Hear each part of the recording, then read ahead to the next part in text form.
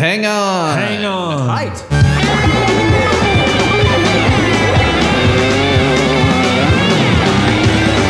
This might be a podcast. This might be a podcast. It might be Greg. It might be guest. And it might be Big Mass. Podcast popping in your ear. TMBP's everywhere. We can't be silent. We love they might be giants. And what are we gonna do with those laptops? This might be a podcast. This might be a podcast. This might be a podcast. This might be a podcast. This might be a podcast. This might be a podcast. This might be a podcast. This might be a podcast. Welcome to This Might Be a Podcast, the song-by-song podcast about the greatest band of all time. They might be giants. I'm your host, Greg Simpson, and I'm here with a newbie, That's right. Joseph Devins, That's me. to talk about the song Austin, or otherwise known as Subs. Where I'm from. So here we go. We've got a special song for you right now, ladies and gentlemen.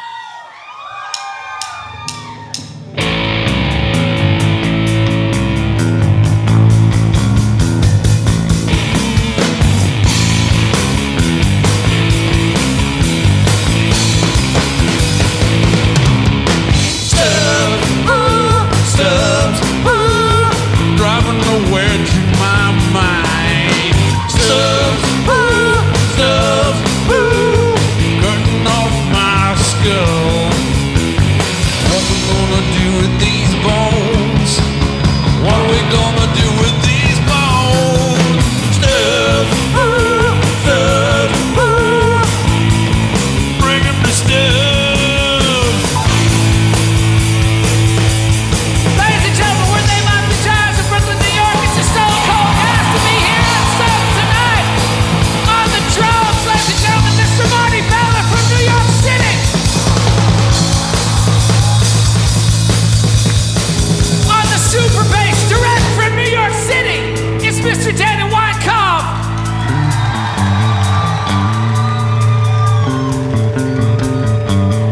Just back from his vacation in New York City, from New York City on the electric guitar, Mr. Dan Miller.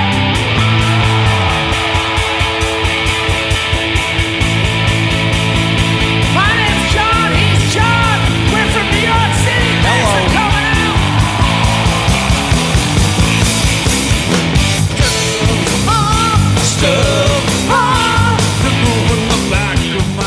Yeah, hey, Joseph, what's up? It's a great Stubbs is a great venue. It's outdoor. Well, they have an outdoor and an indoor venue. It's a barbecue restaurant first and foremost. But Turns out my wife has been there. She went there for a conference just this spring, but she was feeling under the weather, so when she went, she couldn't fully indulge, but she said what she did eat was delicious. Is it, in fact, delicious, I've Joseph? only had the sauce. I've never actually eaten the meat because they What? they sell the sauce all around town in different stores. They sell it here, too. Oh, they do. That's amazing. Yeah. Yeah. Well, I've never had the meat. I imagine it tastes like meat. So, So you've been at the venue, but you haven't eaten at the restaurant. well, when the venue is open for a show, the restaurant is closed. Okay. And I just never go, downtown to eat barbecue that often. So, but it's a great venue. It's like a medium-sized venue, and they got a sort of a half eggshell thing, covering the stage, and Oh. it's good. The indoor, they also have a smaller indoor venue for like local acts and stuff like that. So is Stubbs pretty much their go-to place now? It seems. Do Yeah, they still and play Stubbs? in the 90s, they weren't big enough to play Stubbs, surprisingly, but or maybe Stubbs wasn't there. I have no idea how long Stubbs has been there, but I saw him in Time to Google.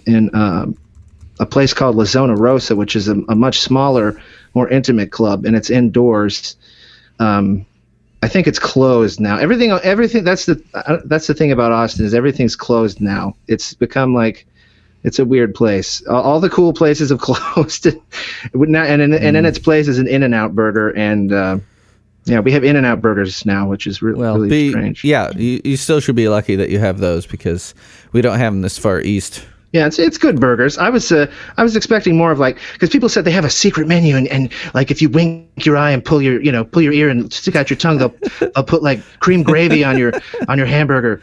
It's amazing. And I was like, so I go to the place and I wink at the lady and I'm like, can I have one of the secret things? She's like, yeah, all right. And so she brings me out. And it's just like a normal hamburger except with 2 pieces of cheese instead of 1. You need to know the names of the things. Oh, right. Man. Animal style. You got to know. Yeah, exactly. Right. You can't just say, I'm here for the secret things.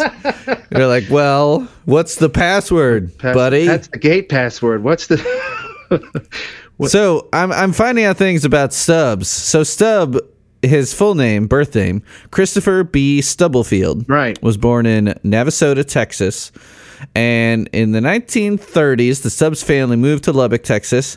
And that's where he learned to cook, working in local restaurants. He served in the Korean War. Mm-hmm. And, oh, wow. As staff sergeant in the 96th Field Artillery, the last all-black Army infantry, where he was a gunner and a respected leader. Mm-hmm. Wow. And he oversaw meals for over 10,000 soldiers. And so he opened his first restaurant in Lubbock in 1968. And in the 1970s, Stubbs' restaurant became the heart of an explosive music scene. So they've been doing music. They've been doing it since the 70s. For a while. Right. They've had Muddy Waters, Willie Nelson, Johnny Cash. Dang. Excellent.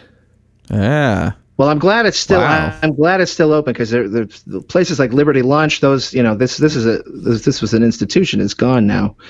I was lucky. I got to go to Liberty Lunch. I didn't see the MIP Giants there, but it's a smaller venue. I saw Britt Daniel there. That was pretty cool. Before Spoon was happening. Oh.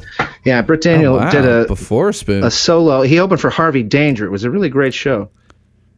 Oh wow! Just talking about them with. Have you been?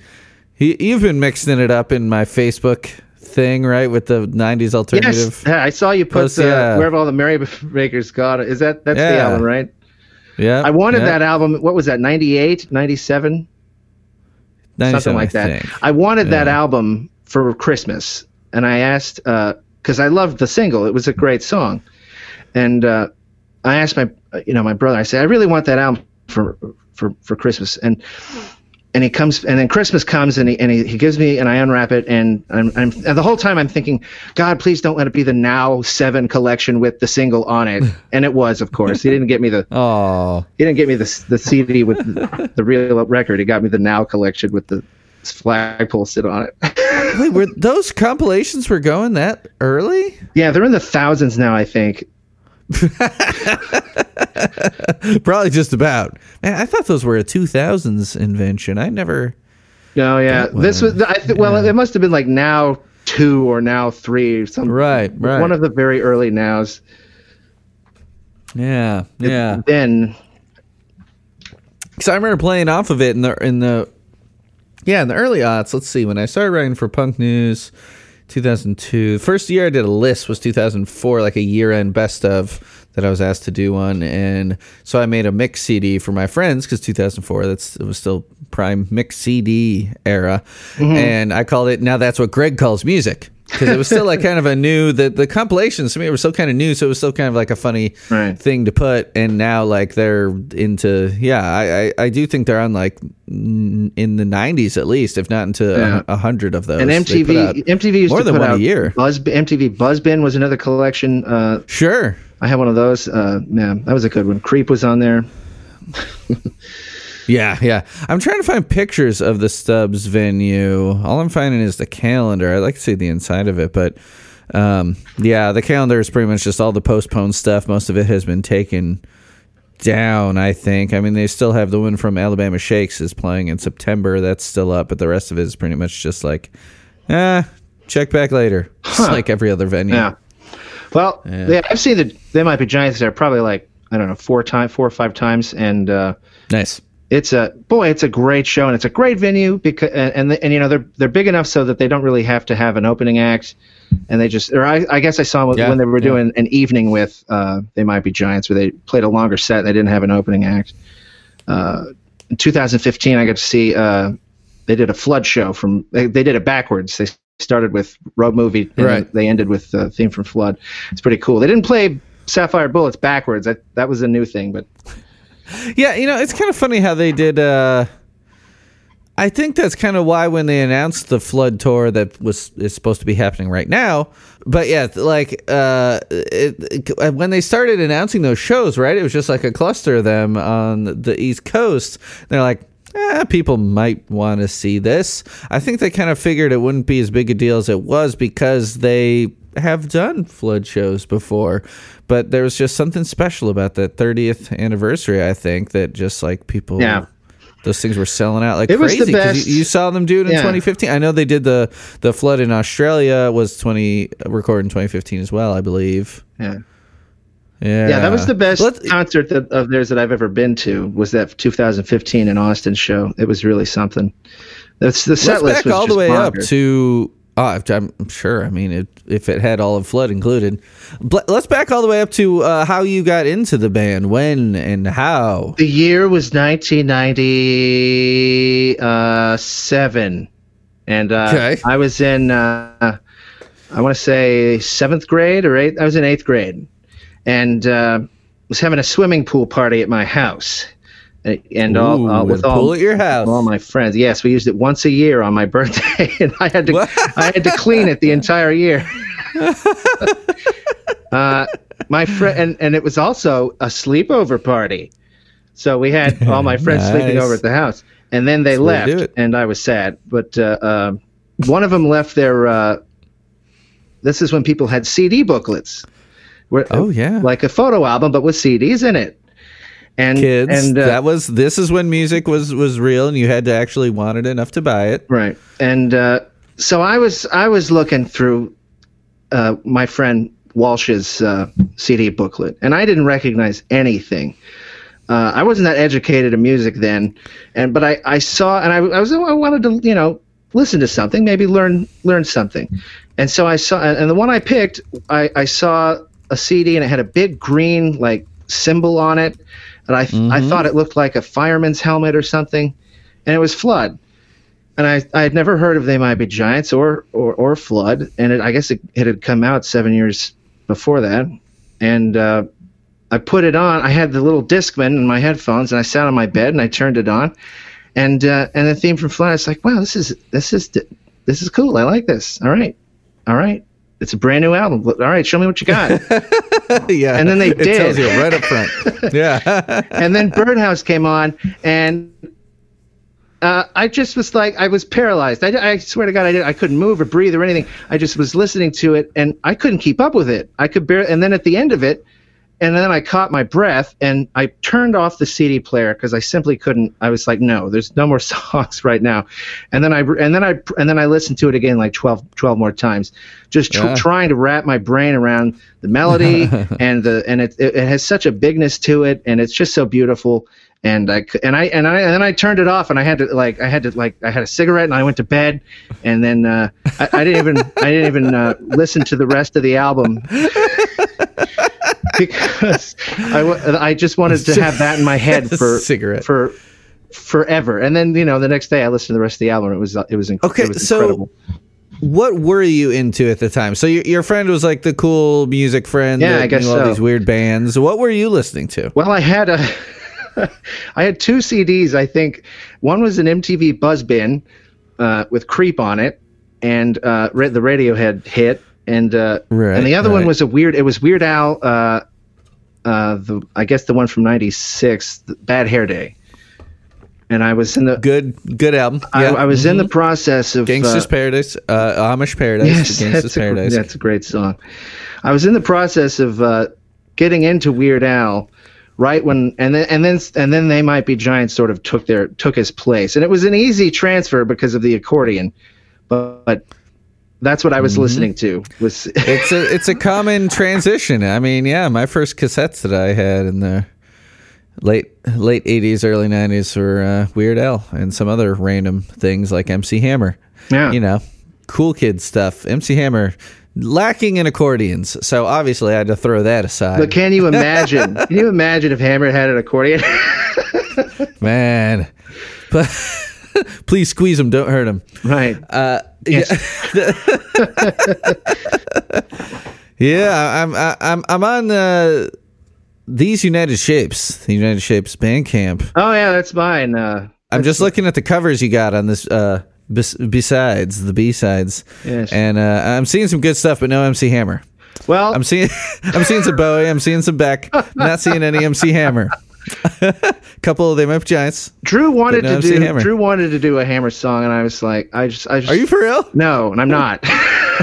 Oh, Maybe we should though, and we could dedicate it to you. We could put your name in it.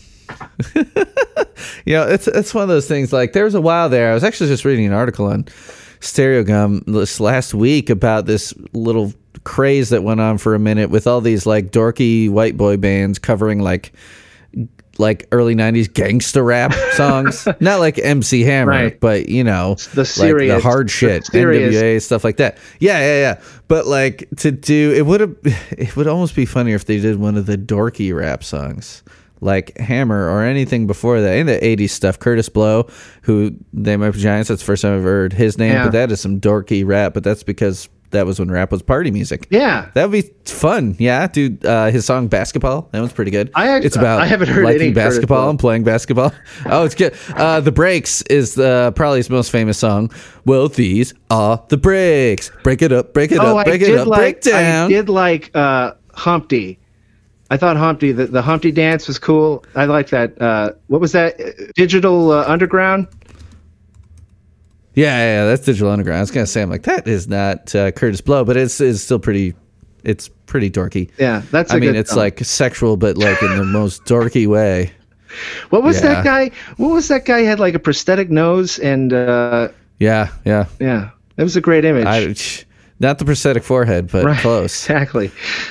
So 97. So then, did you immediately go and buy all the other stuff, or was it Yes. a slow build? Yes, I did. I finished Flood, and then I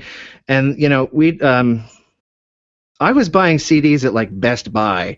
They had CDs at Best Buy when I was a kid. They're cheap. And, They're cheap. Yeah. So I would go to Best Buy, or I would go to like every time we would go to a Walmart or a Best Buy. The record store was downtown, and I didn't really know all about record stores anyhow. So, I would get so surprised when somebody had a They Might Be Giants CD, and so I just buying them up and listening to them.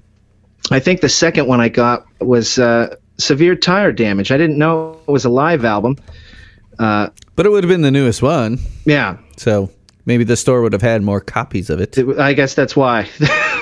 Yeah, that was great. That was a lot of fun. I really like. And then Birdhouse is on. I mean, not Birdhouse. Dr. Worm is on there, which is just another blow you away song. Yeah.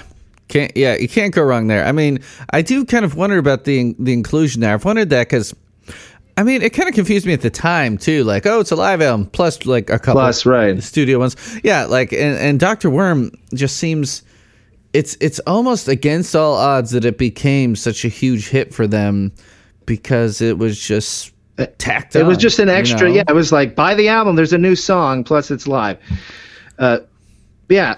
I mean, they made a music video for that. It That should have been helped. on a. I'm surprised it wasn't on like a studio album because it should. I mean, it has that presence to it, that weight. Yeah, it's funny because it's not like they hadn't doubled stuff up before. I mean, you'd have, they used to release a lot of singles. I mean, that was kind of what you did back in the late 80s and early 90s for them. All the little EPs that were based around something that was off a record. So, I mean, it wouldn't have been unprecedented for them to be like, oh, here's Dr. Worm again, in case you missed it. Exactly. But I don't know. Yeah, like I was trying to find out what record Lady Madonna was on, and I couldn't find it. And then it's on. It turns out it's on like a B-side to one of their other songs that came out on a single. I thought it was a single, but I think it turned out it was just released on a B-side. Yeah. I know, it's so crazy. Like I popped, because we're here to talk about a Venue song, and I just recently got my hands on a physical, the DVD CD release of it. And there's so many of those songs where it's like, it's not considered a album, Right. even though it is like 2 albums worth of songs. They're and all- then the DVD, yeah, Right. and I was just watching it and cracking up at the John Hodgman stuff, and like some of the songs, I think there were even a couple where I'm like, wait, did I hear this? It might have been like one of these short songs. I'm trying to think of one in particular, where maybe I let it spin through, digitally at some point, and like I went to use. was that way for me. Yeah. I was Right, or like I went to the bathroom and I came back and I missed a couple of them. I don't know, and I'm like, wait a minute, I don't remember this one, or like, oh, I haven't heard this for tonight. years. I said, or It's a weird album. yesterday actually, I said I better listen to Venue songs because I never actually listened to it, and then Oh, for real? and so I'm listening to it and it's like, and then I'm standing there. It's like a slap in the face, and I'm like, I know this. How do I know this song? And then he says, "Good night, Mrs. Hitler." And I said, "Oh my God!" Like there were years of my life where I went around saying "Good night, Mrs. Hitler" to everyone that I saw, like in place of hello and goodbye and thank you. And I had no idea where I'd gotten it from. And then I heard it yesterday on one of the Venue songs, and I was like, I did hear this. I must have heard this entire album many, many times. I just don't remember. Yeah, it's on. Anaheim. Anaheim. The Anaheim. 30s, like the Tin Pan Alley one. Yeah, good night, Mrs. Hitler. Good night, Mrs. Hitler. Such a random thing. These songs are so random. The thing that cracked me up the most is so both my parents grew up in Pittsburgh, and I love Pittsburgh. It's just such a real kind of city, from just like the Rust Belt. Something about that, and being a Midwesterner, like I like the sprawl of the Midwest, and I love all the Rust Belt towns, like just the real people, Small town, yeah. Getting stuff done in this country. And yeah, I mean, Pittsburgh is a city that can support many professional sports teams, but it feels not like, I mean, even Chicago, where I grew up, like a very unmanageable city. Pittsburgh is a lot more manageable. And it's very interesting with all the rivers. You're always crossing a bridge. You're going through a mountain. And the John Hodgman, have you heard all these John Hodgman? Is it the Deranged Millionaire? The Deranged Millionaire. I heard. Yeah, I heard it back in the day. Yeah, he introduces like everyone on the DVD, and the Pittsburgh one was like Pittsburgh, known for its natural steel hot springs that flow down into their burning streets or something like that. And I was like, I gotta send this to my dad. My mom and dad would think this is hilarious. Delightful. Yeah, it's He's funny. The whole thing is pretty great. like him. He's someone I'm shooting for a podcast. Oh, guest. that would be a great guest. I keep Instagram keeps sending me notifications that John Hodgman is going live, and I don't know why, because I guess everyone's doing it now because this quarantine I don't know thing. why I'm getting the notification though, because I don't get notifications for other things. That's the only one. It seems like with Instagram, yeah, that I'm getting some random ones too, some from friends and some from more famous people I follow, but it just seems like they're trying to push that as a feature. Like I've gone live on there maybe twice through the podcast Instagram. And I'm like, well, I don't know, let me just try it, see if people actually tune in. And I think it pretty much like they're trying to push that as a feature of the app. And so they're telling people, hey, this person's doing it. Maybe you should do it. Oh, yeah, okay. I don't know. So Well, I guess it was an interesting show. He talked about people's pets. Yeah. People called in and had like a conference call with Hodgman about their pets. It was really something. Nice. Yeah, so I think I need to try a more official, like he's got an agent or whatever. All I had done thus far is found him on Facebook and sent him a message, which probably just went to his other folder. Yeah. And he never even saw it, or he could have ignored it. I don't know. So I should try to find out who he's represented by and actually go that route. I'd like to listen to that show. That sounds like a good show. The dude is hilarious. He's hysterical, and he's got really good taste. He also has done stuff for the Mountain Goats. One of their albums I reviewed, you always get like the one sheet for the press with all the pertinent information and a little bit about the album.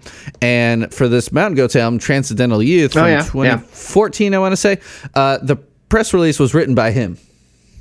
Just because John Darnielle was probably like, hey, let's put a little humor into this release. And it was one of the more entertaining press sheets I'd ever gotten in something I reviewed. The dude's hilarious. Yeah, he's great. And a lovable PC, those Mac and PC ads. Those, even though I was an Apple guy, I was kind of like rooting for the PC in those commercials. So I'm like, Justin Long just comes off like a tool. I like John Hodgman. How did they approach Hodgman to like? We need somebody to play a boring dork PC guy, and we think you're perfect. Well, I don't know. He kind of been cultivating, like obviously, like I said, he's got really, really good musical taste and all this, but he kind of plays a little bit of like a vanilla kind of character a lot of the times. And he did that on The Daily Show. Yeah. Too. When he was on The Daily Show, he was like the very kind of straightforward guy. Like what was so hilarious about him is his jokes were very kind of like a dry, almost like a British style of humor. He was definitely very dry. I liked the Judge John Hodgman thing he was doing, where people would write in and he would decide things for them. Speaking of Judge John Hodgman, did he judge one of their fan videos? Yes, he did. He did 2 of them, I think. Which I always misspell his name. Does it have the E in it or not? No. Oh, wait. No. There it is. Did he do 2 or just 1? And then... Man, he's all over the wiki. Open Mike Eagle did the most recent one, the one that I did not have my video finished in time. Like, oh, yeah. Yeah, he's a cool guy. He talked a little bit about doing those music video things. That sounds like a fun thing to do. Because you are you're trained in the visual arts, right? Yeah, sure. You're a painter. A painter? Well, what's your medium? I do cartoons mostly. I don't paint. I took painting in college because I didn't really know what to take in college, and I took art in high school. So I was just like, yeah, I'll do painting. And my mom was like, no, you should do advertising. You'd be good at advertising. And I was like, go to hell. I'm doing painting. Which was the stupidest thing I could have done, because it was the most just useless thing that to do. And I didn't even paint. When I was in college, I had no ideas of what to paint. But I did work at the newspaper, and I was the comics editor, and I had a comic strip in the paper, which was a lot of fun. I spent my entire college career at the newspaper. I didn't go to class. I just did the comic strip and the newspaper, and that's why I have a 2.1 GPA. Yeah, so you've got Whale on the Web. Yes, Whale on the Web. Took the comic strip from the paper, and my friend Lalana built me this really cool website, and it looks great. You got all videos and stuff on there, and we're in the process of editing the website to get all the stuff that I'm embarrassed about or don't want on there anymore deleted forever. So, yeah, like how far back does this go then? You're saying there's stuff that's like... it goes all the way back. Wasn't fully formed. It goes all the way back to, like, season 1 starts in 2002. That's when I started working at the paper. Daily Texan. Okay. So I've been doing it since 2002. And wow. It's a long time. It's a lot of fun. Yeah, I like the... your style is great. It's not... I don't know. For some reason, it makes me think of early Matt Groening, like the Life is Hell kind of stuff in a way, but not exactly. But something about the probably. I think more like the attitude of it, maybe. Oh, that's cool. That's cool. Thanks. I think it's because like the Duck kind of has that overbite that some of those characters, all of those characters have. I don't know. It kind of looks like John Linnell, honestly. I based there's a platypus character, and I based his hair on. Oh, that must be who I'm looking at. Okay. He has a full head of hair because he's a platypus, and I based his hair on Linnell's hair when I was in college. I was like, "Who's?" Okay, it's the platypus I'm looking at. Yeah. It does look like his hair. The Duck's just got a couple little Homer Simpson style. The classic cartoon, 2 hairs sticking out. Yeah, the 2 hairs. Yep. And so then I started to make videos, behind the scenes videos, like. I put a camera over my light table and record myself drawing, and nice. and then I thought that's probably pretty boring. I should probably put something in the middle that's actually entertaining. So then I do these little comedy sketches that's sort of shitty animation, cut and paste animation, stuff like that. Nice. I will have to check those out. Yeah, very cool. Yeah, so Whale. So the cartoon's just called Whale, but I'd imagine if you tried to get whale.com, then it's already taken by a whale. It's it costs the cost was upwards of like $10,000 to get the whale.com. Somebody Who had it? It's not a real website. Somebody, people used to just buy URLs to sell later on. I bet they still do. So it's somebody owns it, but they want a lot of money for it. I'm going to whale.com right now. Maybe people don't do that as much as they used to, because I feel like it used to only seem like you had a legitimate website if it was a .com. Now you can have whatever. Yeah. There's so many other things, but I think like before, like they actually did mean .gov. That has to be, those are government, obviously. But then like they were like, I mean, it was just like .com, .gov, and .biz, right? At first, if I remember correctly. .net, I think too. Oh yeah, .net, of course, and .org. So.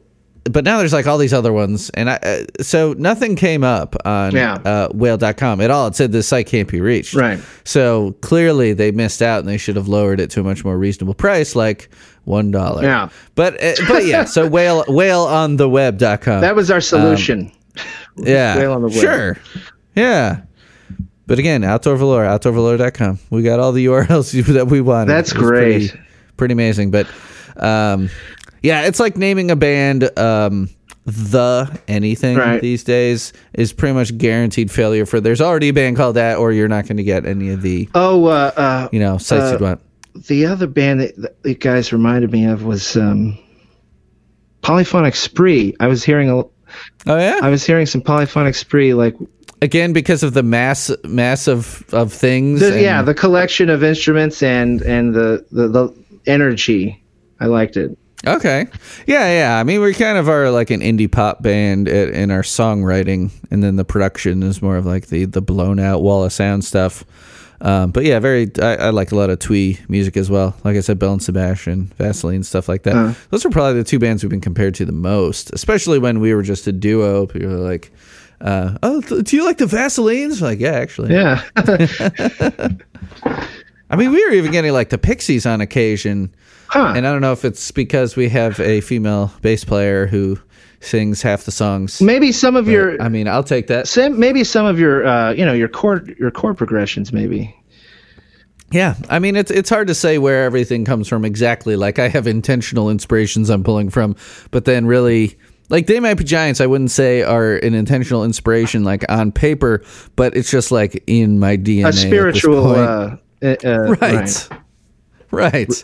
Yeah. I mean, most of my favorite bands, like we don't sound anything like the Mountain Goats either. We've done a Mountain Goats cover. His show was funny. I really enjoyed his show because he's so like everything he says is. He sounds very educated and. Oh, he is. John Darnielle. Yeah. And he's just a joy to listen to. Well, if you want to listen to him talk a lot more, there's an official Mountain Goats podcast. He's not actually the host. Well, he's kind of like the co-host, I guess. It's called I Only Listen to the Mountain Goats, and he's on it.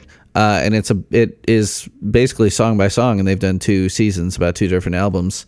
If you haven't listened to the Mountain Goats, I would highly recommend them. I mean, I put some songs at the end of that episode. Yeah. Did you like those? Yeah, they were good. I liked the In League with Dragons one the most.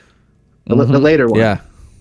Speaking of reverb, yeah, like that's the most kind of bombastic. I mean, he's had some bombastic arrangements in the past 15 years or so, but that one, as far as like production flourishes, probably is the biggest one. But yeah, let's get back to They Might Be Giants. Let's get back to Austin. The venue songs, down south. Well, you're not going down south. You're already there. Yeah. I'm going down south. I've never been to Austin. I've played a gig in the Dallas area. It was actually Fort Worth, actually. Dallas is weird. I've been to Houston. Is weird. I've also played a gig in El Paso, but I've never played in Austin. That's cool. You should come to Austin. It's a lot of fun. Dallas, though, is really weird. I've only been there twice, and nobody, it's deserted. It's a ghost town. Nobody goes outside. Really? Yeah, I went downtown. It was like an Old West, gunslinger town. There was nobody there. No horses, no cars, no people. It was frightening. I don't know what the deal is with Dallas. I don't know if anyone lives there. It was weird. Huh. But yeah, Austin. That's odd. I was listening to this venue songs, and it surprised me how much they were doing like the pastiche thing that Weird Al does, where he was making they were making songs that sounded like other bands, They had a car. They had one that sounded like the Cars. They had a Who song. They sound like all kinds of people. Yes. Yeah, the Cars one, was that was Richard on Richards, right? What? Yeah, I think Was so. that Pittsburgh? I don't know. No. I can't remember which one it was. I just wrote down Cars. Yeah, because it starts out with like the Yeah, she's the kind of girl. And then they had a Rolling Stones one, which was hilarious to hear Linnell's impression of Mick. I mean, if you're gonna write a song every day on a tour, you gotta. I mean, There was wiggle room. There was room to be silly on this. I think they allowed themselves room to be pretty silly, which is cool. Yeah. I mean, and the crowd loves that kind of stuff, especially when you're playing to the crowd. You're already like, I mean, it's as far as writing a song every day is not easy for anyone probably except them. Right. But like writing a song every day still has got to be tough, especially when you're busy. Like, you got to go do a sound check and play an actual show, and then you're in the bus, and it's like you're writing a song on the bus, or maybe they wrote a bunch ahead of time. They wrote these. They made it seem like in process during the tour. Well, They wrote these. That's what the story is. Yeah. So looking at, I mean, at least according to the wiki here, let me bring this back up. So. Yeah, so during the 2004 Spine on the Highway tour, TMBG started the practice of writing a song specifically for each venue they performed in. So I guess it's as they were doing it, but like, when would they have written these? Because you had the Spine, Right. You had Indestructible Object, the Spine Surfs Alone. They had also recorded Here Come the ABCs during the same sessions as the Spine. I think they've proven to and then everyone. this is crammed right in there. They've made it known that they can just write songs like at the drop of anything. This is just what they do. Right. So, like, it makes sense that, if we're actually getting into the Stubbs song, Austin song, that they would make it a little bluesy. Right. Because, I mean, it's, This song, Austin, rock and roll town. Yeah. This song, when I heard it, I was thinking it reminded me of like a Creedence song, but Okay. but the bass line I couldn't quite play. I thought maybe just like sort of a pastiche of like a Roadhouse sort of blues song that you would hear in Texas. It's a great one, and they Exactly. That electric blues, B.B. King style. Yes. Yeah. Because it's just like all full of those pentatonic scales, those classic blues scales. Yeah. Because like I was looking at the chord progression, and it's like just play an A, and I'm like, well, yeah, the A is the underlying chord, but like the guys are all doing that little. I mean, it's not exactly shredding; it's just those little blues noodles, repetitive blues noodles, which is kind of what you do. Well, I mean, that's kind of the thing, is that you get into this little groove. Yeah. It's not a dig at the blues. I'm just saying, like, that's kind of like the go-to. Yeah. And they weren't like, They Might Be Giants weren't reinventing the wheel here. They're like, here's a little bluesy lick. Play that a bunch. Well, that's always been say some stuff. Yeah. That's always been my number one complaint about the blues, is that it's all the same chord progression, so it gets kind of boring for me. I'm not super into improvisation and virtuoso guitar playing, so if you take that out of the blues, you're just left with that chord progression. And once I've heard it, I've heard it. So I mainly like the blues. Like, I teach a lot about the early blues to my kids during a Black History Month unit I do to my with my older grades, and I really like talking about like early blues coming out of like slave work songs and spirituals, and getting into where the blues and jazz were kind of like one thing. You had country blues, which was like a guy with his guitar. And then you had city blues, which was horns and all this stuff, which eventually became more known. Like a lot of those, which were originally called city jazz, became jazz, or city blues became jazz standards. And I like that era because you had a lot more, like the country blues is kind of what became known as the blues, and that it was like like all the dun, that kind of thing. But done by a guy who, inevitably was poor and downtrodden and horrible things have been happening to them because of their their lot in Oh, life. no doubt. It's the most. I mean, it's There was heart to it. it's the most emotion that you can put into any genre. But then, the electric guitar took blues to a new place, and it was in good hands for a while. But then, just like anything else, white people ruined it. And not that there aren't good white, blues guitarists, but yeah, it just got all shreddy, and the soul was not in it anymore. Yeah. Not that there aren't any white people who deserve to sing the blues, but it just it got very vanilla. You're right. I don't want to, talk bad about Eric Clapton, but I don't really have anything. But I will. I don't really have anything nice to say about Eric Clapton other than me neither. He's a good guitarist. The end. He knows that. Yeah, good, he knows that. Not my style. Right. That's it. It's not for everybody. Yeah. But this Shredders. Yeah. And this song is it's simply hilarious because, and on the recording, I love the and maybe they did write this right before they came on because they sing different things. The it goes Stubbs, ooh. Linnell is saying ooh, and Flansburgh is saying ah. Yeah, I noticed that. And you can. They weren't even on the same page about that. And then halfway through the song, they both say ooh. Flans realizes, or one of them realizes they're doing it wrong, and so they say ooh. And then at the end of the song, it's back to one's doing ooh and the other one's doing ah. Oh, I didn't notice that it went back. That's great. Oh. Is it ooh or ah? I can't remember. Right. And they're both up there about to say it, and they're like, wait, I thought you... And then they switch, and then the other one switches at the same time. But you said we were doing... And there's no time to... Yeah.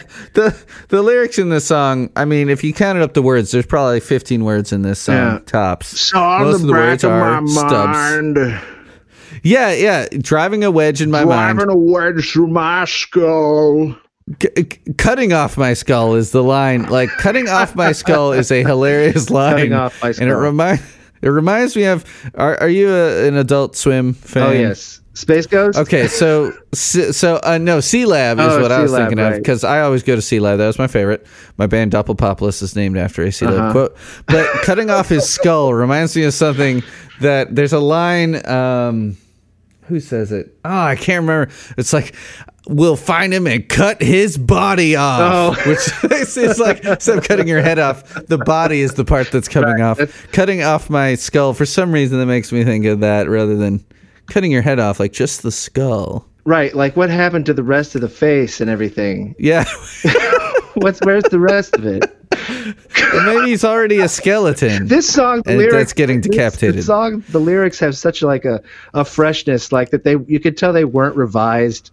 And they didn't go through several edits. They were just cutting off my skull. That's it.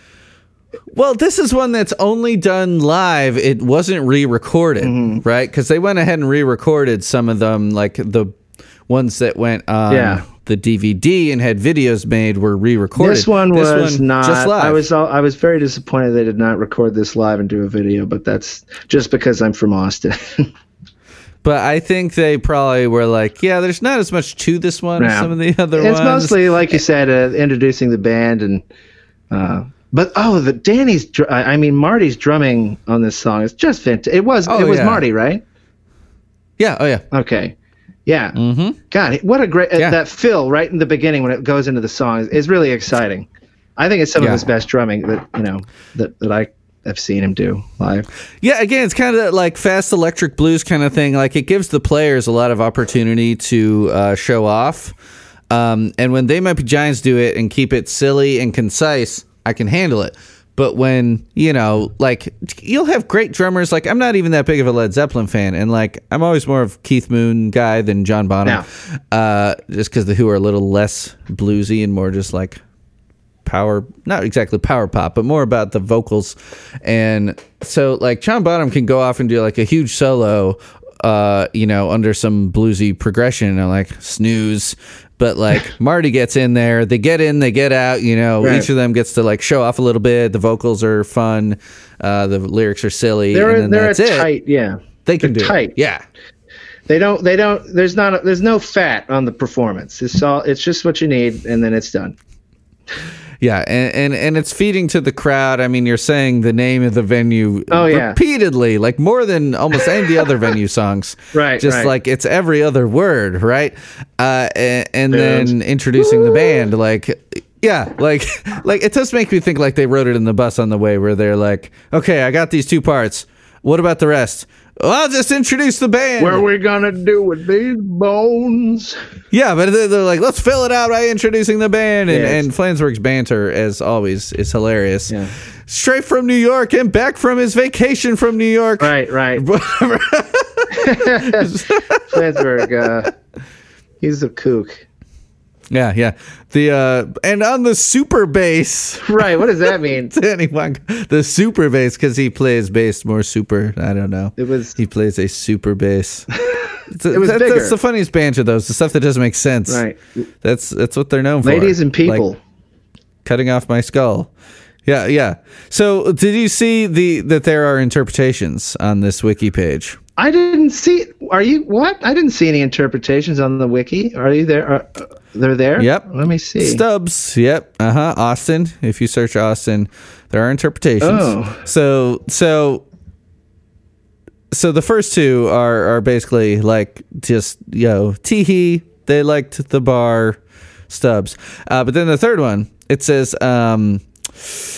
Team G have played Stubbs on multiple occasions, commenting each time on the lure of free Texas barbecue. My guess is that in the lyrics, Linnell's referring to the bone disposal problem we all have with ribs. Right. That's obvious. And that Dan Miller was actually given credit for writing the song during the show. So, does that mean he came up with that bluesy riff? Because that seems like a Miller as a kind of he can be a shredder when he wants to be. Oh, yeah. I bet he's well skilled at the blues style. I wonder if he wrote this riff, because there is no credits pretty much anywhere, even in the DVD booklet and stuff. It doesn't list. I would believe like it. the wiki. Yeah, that Miller came up with the riff, sure. and then they, I can imagine him on an acoustic guitar on the bus on the way. Yeah. Like, shit, we don't have a song for Stubbs yet. They were playing fast and loose, I think, and they were just like, who's got an idea? And then Linnell came up with. And my favorite part about this song is that when I saw them in 2008, they did not sing those lyrics. Linnell had different lyrics. Okay, so they played it again, and they counted as playing the song, but the lyrics were all different? Yeah, well, the Stubbs part, he said, Stubbs, woo, that was still the same, but the driving a wedge through my mind, that was different. And what he said was, Stubbs, woo, barbecue sauce on my digits. Stubbs, woo, Stubbs, woo, barbecue sauce is diligence. Diligence. Which is perfect. That's amazing. Because he's saying he's got barbecue sauce on his fingers, but it's Linnell, so he says digits. And then he's got to find a rhyme. He could have just said delicious. That rhyme is pretty. I mean, that's a near rhyme for digits anyway. But he goes for the full close on enough. Vowel. the full verbatim rhyme, diligence. Diligence. Yeah, that's amazing. So they debuted it on July 16th, 2004 on the Venue Songs. That was when they were doing all of the Venue Songs. And then then they came back. I wonder if that was that the very next time they came back to Austin? Was 2008? March 5th. I missed them once in Austin. I usually see them all the time in Austin, but I know that I saw them in March of 2008. I think it was March 8th. And okay. they had I'm looking. They had just released The Spine, I guess, right? No, wait, not in 2000. Yeah. In 2008, The Else, right? The Else. They've played Austin 22 times between 1988 and 2020. Does it say? Well, they're supposed to play it in October. Wait a second, October. Yeah, they're supposed to play it in October. But we got. They used to play a place called Liberty Lunch. Yeah, that's the one I was talking about. Liberty Lunch. That's a smaller venue in Austin. It was downtown. They shut it. They shut it down. They closed it. Right, it was right across the street from Katz's deli, and it was open 24 hours. And the slogan for Katz's was "Katz's never closes," and then they closed it, and they permanently. That's almost like a They Might Be Giants style motto. Yes. But yeah, they did not play Austin between those two. So that was, they debuted it and then they played it when they returned played it 4 years again. later in 2008. For you. Just for you. me. I was the only one there. You know, coronavirus. Wait, no, that's much later. That's next. That's that's what- just in October. Yeah, that's what Justin McElroy said. He's like, I'm like, yeah, too bad I can't go to that show. He's like, no, you should still go. I'm like, yeah, I'd be the only one there. I'd be like, yeah, just for you. Be safe. Yeah. Go to Chicago. Go to the show. Bring a Just got to convince They Might Be Giants to still go. bring a patio chair. Oh, man, they did an Apollo 18 themed show there in 2018. I missed that. I missed that one. I was working on the. I was working on that video that I made for I Like Fun. You were stuck at home. I was at home working. Yeah. doing a music video. I had to miss their show because I was trying to get a music video done for them. Right. So wait, have you had a music video picked by them? Oh no, I didn't finish in time No? because it was I was doing full. Oh, so you'd only attempted that one. I didn't know if you'd done multiple. The I Like Fun one was animated, full animation, and so it took me like a year to. It took a long time, and I was like, yeah, I can do this in 3 months. A year and a half later, I can't do this in 3 months, and I got to finish this sometime soon. Oh, bummer. Yeah, I actually talked to an animator that has done 2 of their videos. It has not aired yet, but Victor Fitzsimmons. Oh, Episode 92 is going to be him for It Said Something. oh, that's a good song. And he had to do that in 16 days. Oh, wow. That's impressive. Yeah, he's yeah, and he talks all about it on there, but about how towards the end he's like, I had to start recycling stuff because it was just like they needed it like the next day, and he's like, it was insane. He's He like, was right using the same backgrounds, going back and forth. Yeah, Like in he's like, Scooby-Doo. well, he said like it was pretty. He said something like, I mean, this was 11 episodes ago. I talked to him. He said something like, well, it's a good thing Flans wanted it to be kind of like kaleidoscopic at the end. Right. Because that was a lot easier to cheat on. Just have like mirror the image Right. stuff, all that kind of thing. Yeah. So they pretty had great. some requests for him. Yeah. Oh yeah. Because he did the. Did he do the Erase video? Hold on a second. He did one of their other ones that he won. He was one of the people picked. And then they hired him to do another one on the same. Was it Erase? Why do I not remember this? No, wait a second. Okay, maybe I was just looking. Erase is the one with the. Fitzsimmons. Does that have like the cutout Well, bird? some of these they cut more than. Some of these they did more than one. You know, like they're like these 3 are the 3 official ones. Let's see. It said something. Blah blah blah blah. There were 3 runners up, I think, and one they picked to be the official one. Yeah, but he did have one that was on their Particle Men, like they put it onto their YouTube. That's- It might not have been the one or whatever, but then so they hired him to do It Said Something, and they're like, yeah, we need it in about 2 weeks. And he's like, okay. 2 weeks. Wow. Well, they were It's a- putting out a video every Wednesday. Yeah. It's a good video. They It's a should- good video, yeah. though. It is 2 I like weeks it a now. lot. I like it even more knowing that it was done in 2 weeks. Whew. You know, who should get on this show is David Cowles. Is that how you pronounce his name? The artist that does. Yeah. He's a great caricature artist, and I think he helped out on the Istanbul video, and he did a number of videos for him actually. Yeah. How do you spell his name? I think it's Cowles. He's a really great cartoon. Yeah, he did too. a bunch of stuff. The Summer Breeze.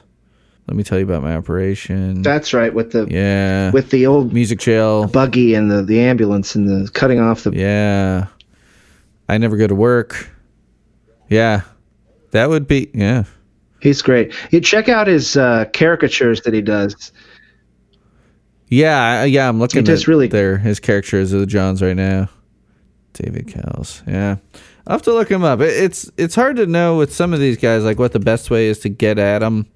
And he's coming up on my Facebook because I have 3 mutual friends, being John Eulis and then Danny Weinkoff and Shen Smedley, who also runs the wiki. Let's go ahead and send a friend request his way. Obviously, the artwork for his profile picture is like a Picasso-ish version of the Beatles. Yes, I've got that hanging in my room right here. Oh, you The do? Beatles, Yeah. The Beatles one, yeah. And then the cover photo is Saturday Night Live characters and actors. Yeah, you got like Gumby and Coneheads and Samurai Belushi. They look great, right? They look just like them. Yeah. Very cool. Yeah. I mean, yeah, we'll see. We'll see. You never know. If someone like of his nature, you need to go through an agent, or if you can just hit him up. You should also like I did find with out if Weinkopf. right. You should also find out if he actually likes They Might Be Giants or if he just works for them. I think at this point it's probably pretty safe to say you wouldn't want to animate videos for songs that you hated. I mean, Right. You have to listen to them so many times. God, I hate this song, Right? but I need money. Oh God, this band Oh, again. the Jocks. Keep telling them I like them, but I don't at all. Wow. So Bones. Do you think this song then was like you said? Do you think it is inspired by just eating barbecue? Oh yeah. Because you need 2 plates to eat a plate of ribs, one for the ribs and then one for the bones. I actually had ribs tonight, which was quite a coincidence. Oh, really? Actually.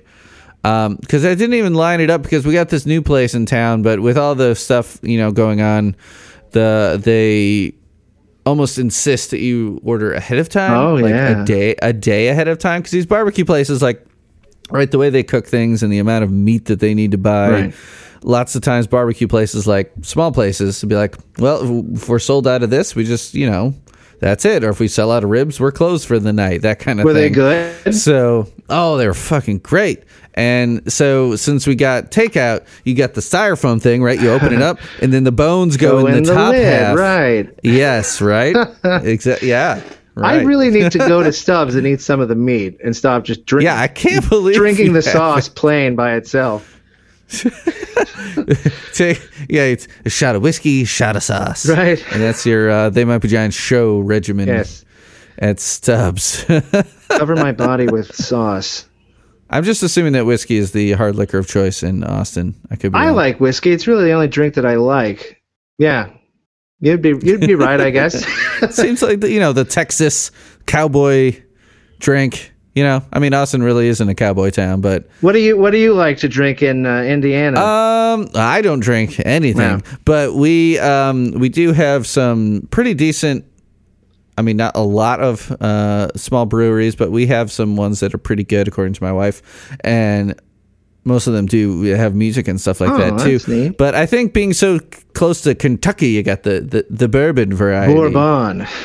Yes, Bourbon. I was It's French. I was watching a TCM, the Turner Classic Movies, is on at my house pretty much 24 hours a day, just because I love old movies, and Ben Mankiewicz is hilarious. And there's this movie. It might have been Casablanca, I don't know, but it was Bogart. It was Humphrey Bogart. It was like it pronounced bourbon. Bourbon. What the fuck? All right. Bourbon. That's so weird. Yeah, like the Bourbon Trail and stuff. Like I've gone on, for being a non-drinker, I've gone on, been roped into a surprisingly large number of, brewery tours and such. Mm-hmm. My favorite would be the Sprecher's Brewery because they specialize in sodas as well. Oh wow. In the tasting room. Yeah. You ever had Sprecher's No, root beer? I sure haven't. They're more known for their root beer than their beer, but they're in Milwaukee. Truckers. But yeah, like it's a trucker's beer. What'd you say? Schruckers? No, Sprecher's. Sprecher's, It's German. Oh, Sprecher's. Okay, Yeah. sure. It's German. It's fantastic root beer. It's trucker's beer. It's made for drinking and driving. They encourage it.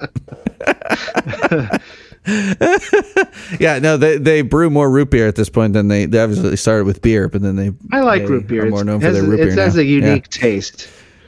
You'll find Sprecher's root beer at any good bowling alley. Oh yeah. And that's what us Midwesterners like to do. We have bowl. enchiladas at our bowling alley, Dart Bowl. They have it's a bowl of grease with some cheese and tortilla pieces in Nice. it. Of course. I mean, I'd imagine you have any sort of Tex-Mex, Mexican, Tex-Mexican, Yes. pretty much any place you go. Yeah. Right. 7-Eleven serves enchiladas. Doctor's office. They inject the salsa verde directly into your veins. It's good for you. Welcome According to Walmart. Here's your enchiladas. Yeah. Would you like some rice and beans on the side with that? Why, yes, I would. We're in Texas. We like things big, like our food. There's no covers of this song. I know, and I would have made what one. What do we do? I honestly thought we were going to be talking about My Man, but I would have made one if I'd remembered we were going to be talking about Austin too. But because there's not any. Yeah, we will do an My Man episode, but just the fact that I haven't aired a single Venue Songs song, it just seemed like it needed to be done. Definitely. I've done tons of Mink Car as a Mink Car fan. Yeah, I love Mink Car through and through. I've made sure to push Mink Car into the, make sure every fan is reminded that it is, in fact, a fantastic Remind album. the people that think that it sucks, because it doesn't. It's great. Yeah, tell them they're just dumb. They're stupid. They're Need to get their heads- inferior people, Greg. They're peasants. They are. They are. They're not My Man. They're.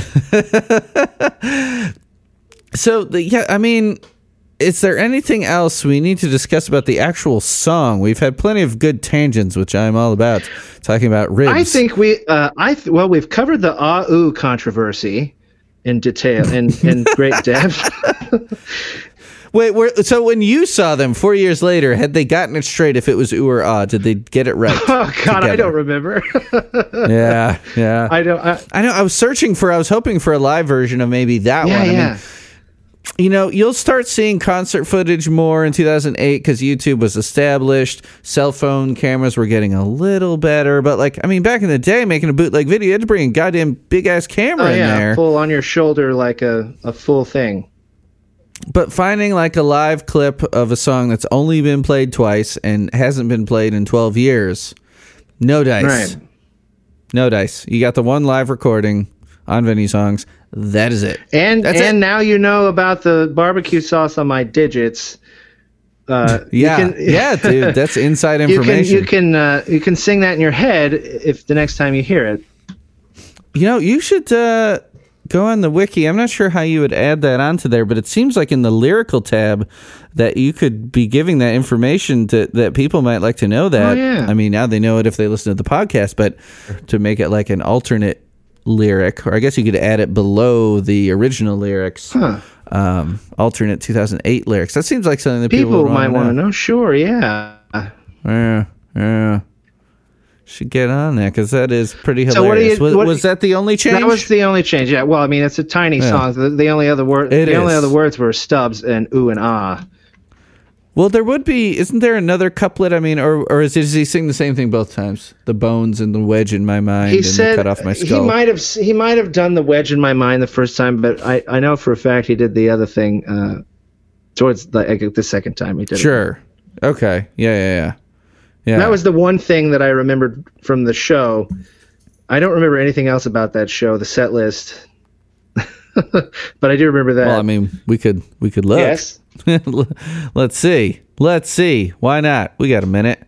And then we'll score this song. So we got 2 known performances here. Let's click over Stubbs in 2008. Okay. So they started it with that song. Austin was the opener, right? And then, of course, yes, since the Else had come out the year prior, you got the Captain, Shadow Government. Later they play Withered Hope. I would kill to see that live with Kurt Ram. That would be the best thing ever. Mesopotamians, of course. Yeah. Take Out the Trash. You got some Spine stuff as well, of course, like Damn Good Times. I skipped Shadow Government. There's a lot of the Else on here, of course. And then some classics, Dr. Worm, Cyclops Rock. Oh, they played Apartment 4. Wow, they did a kid song. That is a good song. Not a whole lot of really old stuff. Looking at this set list, it's mostly stuff from the aughts. I mean, you got Yeah. Puppet Head, of course. Oh, they did Alphabet of Nations too. They were pushing the kid songs on the adults. I like that. I remember that. I remember Alphabet of Nations now. Yes. Yeah. And then Istanbul near the end. But as far as stuff that goes past like the late 90s, They didn't do anything. Wow. From Apollo 18, I don't think. they didn't do anything other than Istanbul. They didn't, and Birdhouse. They didn't do anything from Flood. They only 2 Wow. Flood songs. That's crazy. That is crazy. But- I guess they were really sick of them or wanted to plug the new album.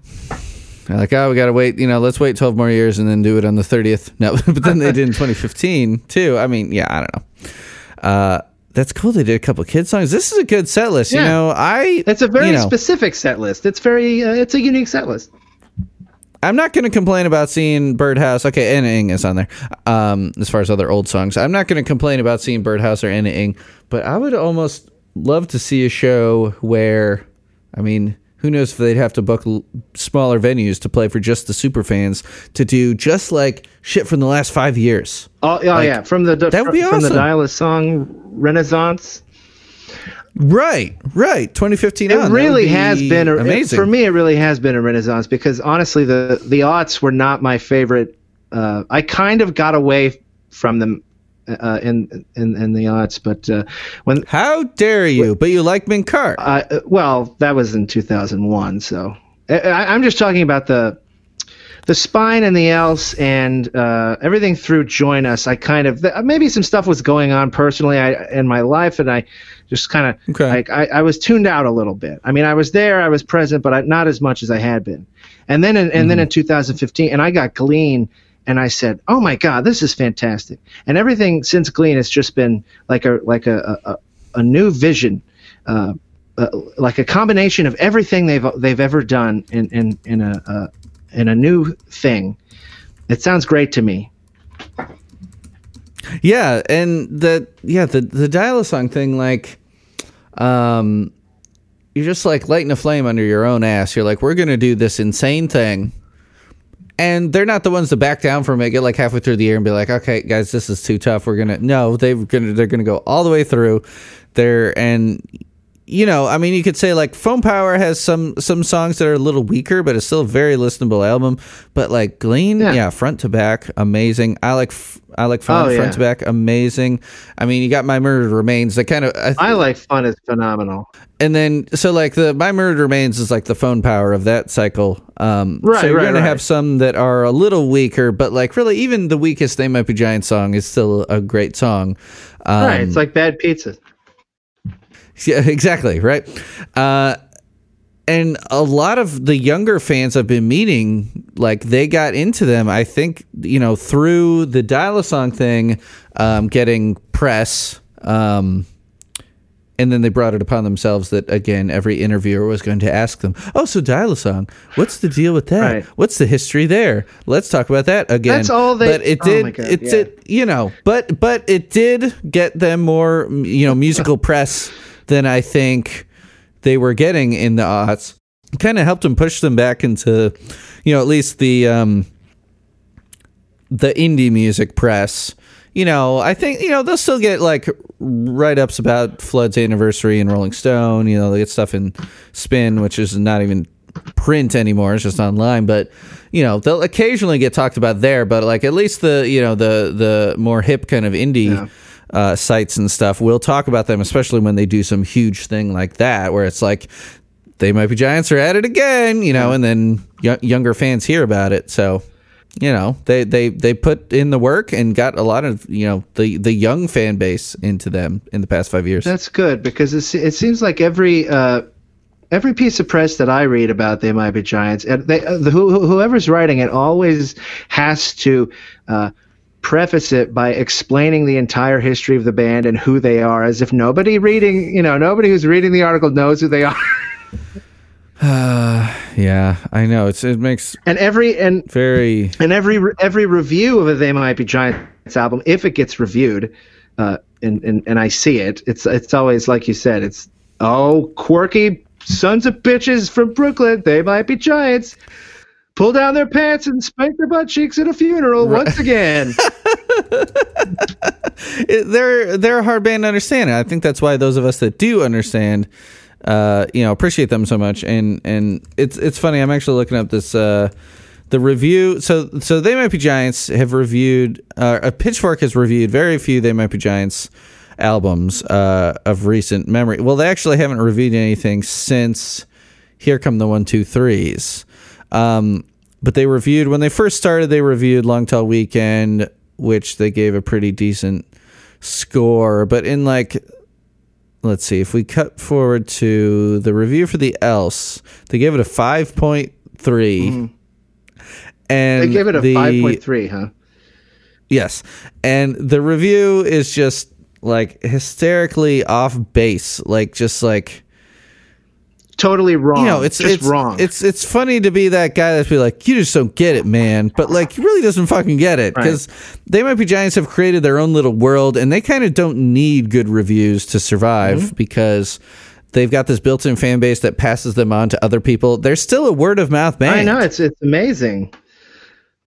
They're not gonna ride some big wave of they're not going to be an internet, a blog band or, internet hype band, but they're so well established. And when they do something big, then we'll tell our friends about it. It seems like everybody knows about them, but nobody knows about them. It's weird. Because, there's a level, it's just different people. It's just different people some like them and some don't. They sound like all sorts of people. like all sorts of people. Have you gotten to that episode yet where me and Leslie Gower reenact the entire... we do the entire thing, and then her husband is the guy shouting from the other room. Oh, man, that's funny. What are you talking about? Yeah, we did the whole thing. It was great. What do you make of this? Yeah, we're going to do a cover of this song. That's great. So it was us acting it out. What am I supposed to buy? How do they make any money? Well, they don't make any money. Yeah. So what are you going to score this song? Okay, well, now... How do we even do this? First of all, because this is not canon. This is not this is just... Well, that's, we can debate that, yeah. I think of it as a kind of a cool side project that they did as a bonus. Okay. Like state songs, but venue songs. And both of them did it. It would have been funny if they pretended to be a different band.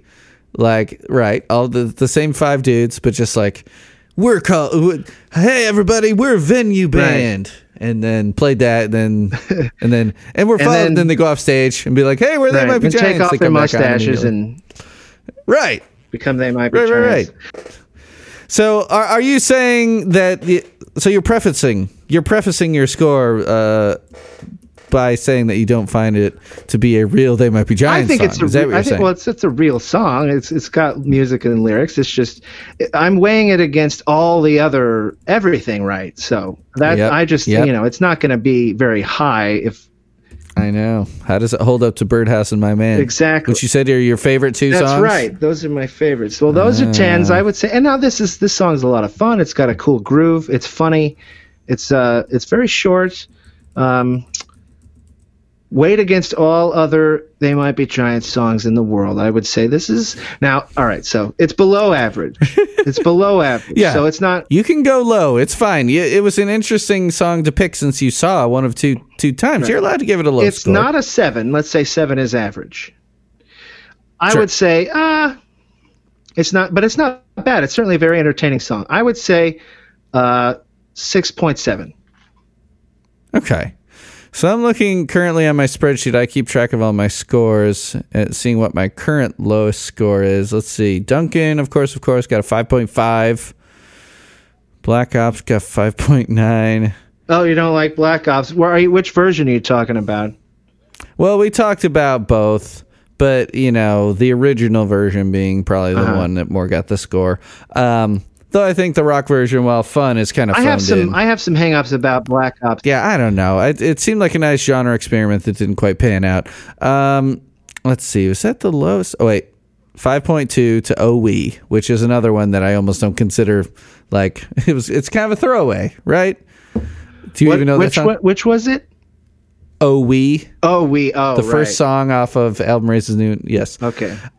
So this is around the same kind of lines. I'm gonna dip into the fours for the first time ever. I'm gonna go 4.9. How dare you pick this song and bring it to my doorstep? I'm just kidding. This song, the lyrics that are there are great. I love the fact that the oohs and the ah got mixed up, and that's like a fun thing about it is that its only recorded version is a live version. It's special. And they kind of mess it up. Yeah. Yeah. It's special, and they kind of goof it up, and I like that. It shows that they are willing to put themselves out there and do this crazy project, even if they might goof it a little bit. It's for the fans, right? This song was for the fans. And specifically the Austin fans. Yeah. And we sure loved it. I'll never forget it. Yeah, I bet. Yeah, and the digits and delicious. Yeah. How did he There's say? barbecue sauce on my digits. Barbecue sauce is deligits. Deligits. That's fantastic. All right. Hey, why don't you plug your stuff again? Okay. Whatever you want to plug. Band, comic. Yeah, sure.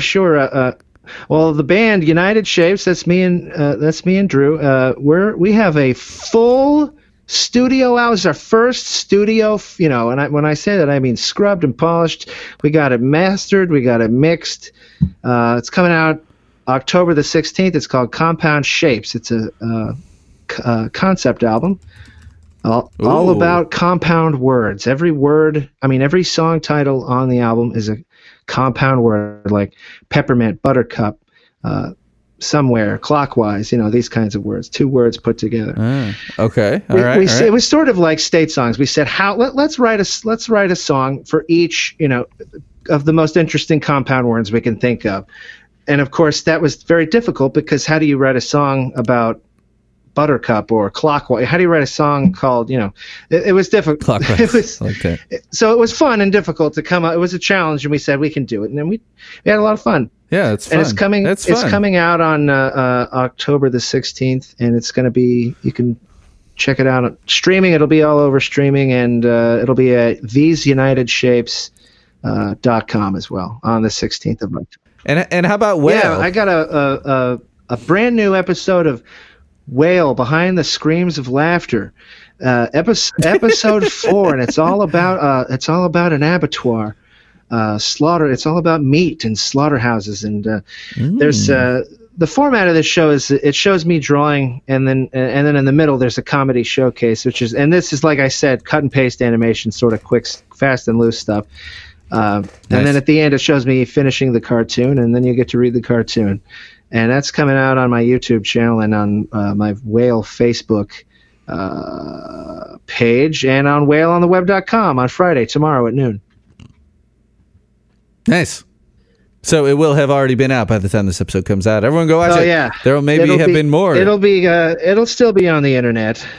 You can go and watch it. You won't have scrubbed it like the old Whale stuff might have been scrubbed by now. I might change my mind and decide that it sucks and take it down. In that case, so sorry that you wasted your time Googling that.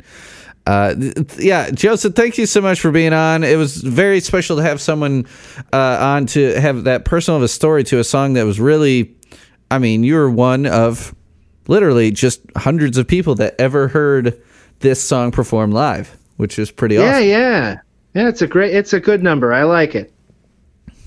Yeah, very fun, and I don't think either of our low scores should be saying that like it's a shit song. I'm glad we talked about it, but just like they would admit that it's a throwaway. I thought I was being hard, with my 6.3 or whatever I said. Well, and then if you go and look at my spreadsheet, you'll know I don't.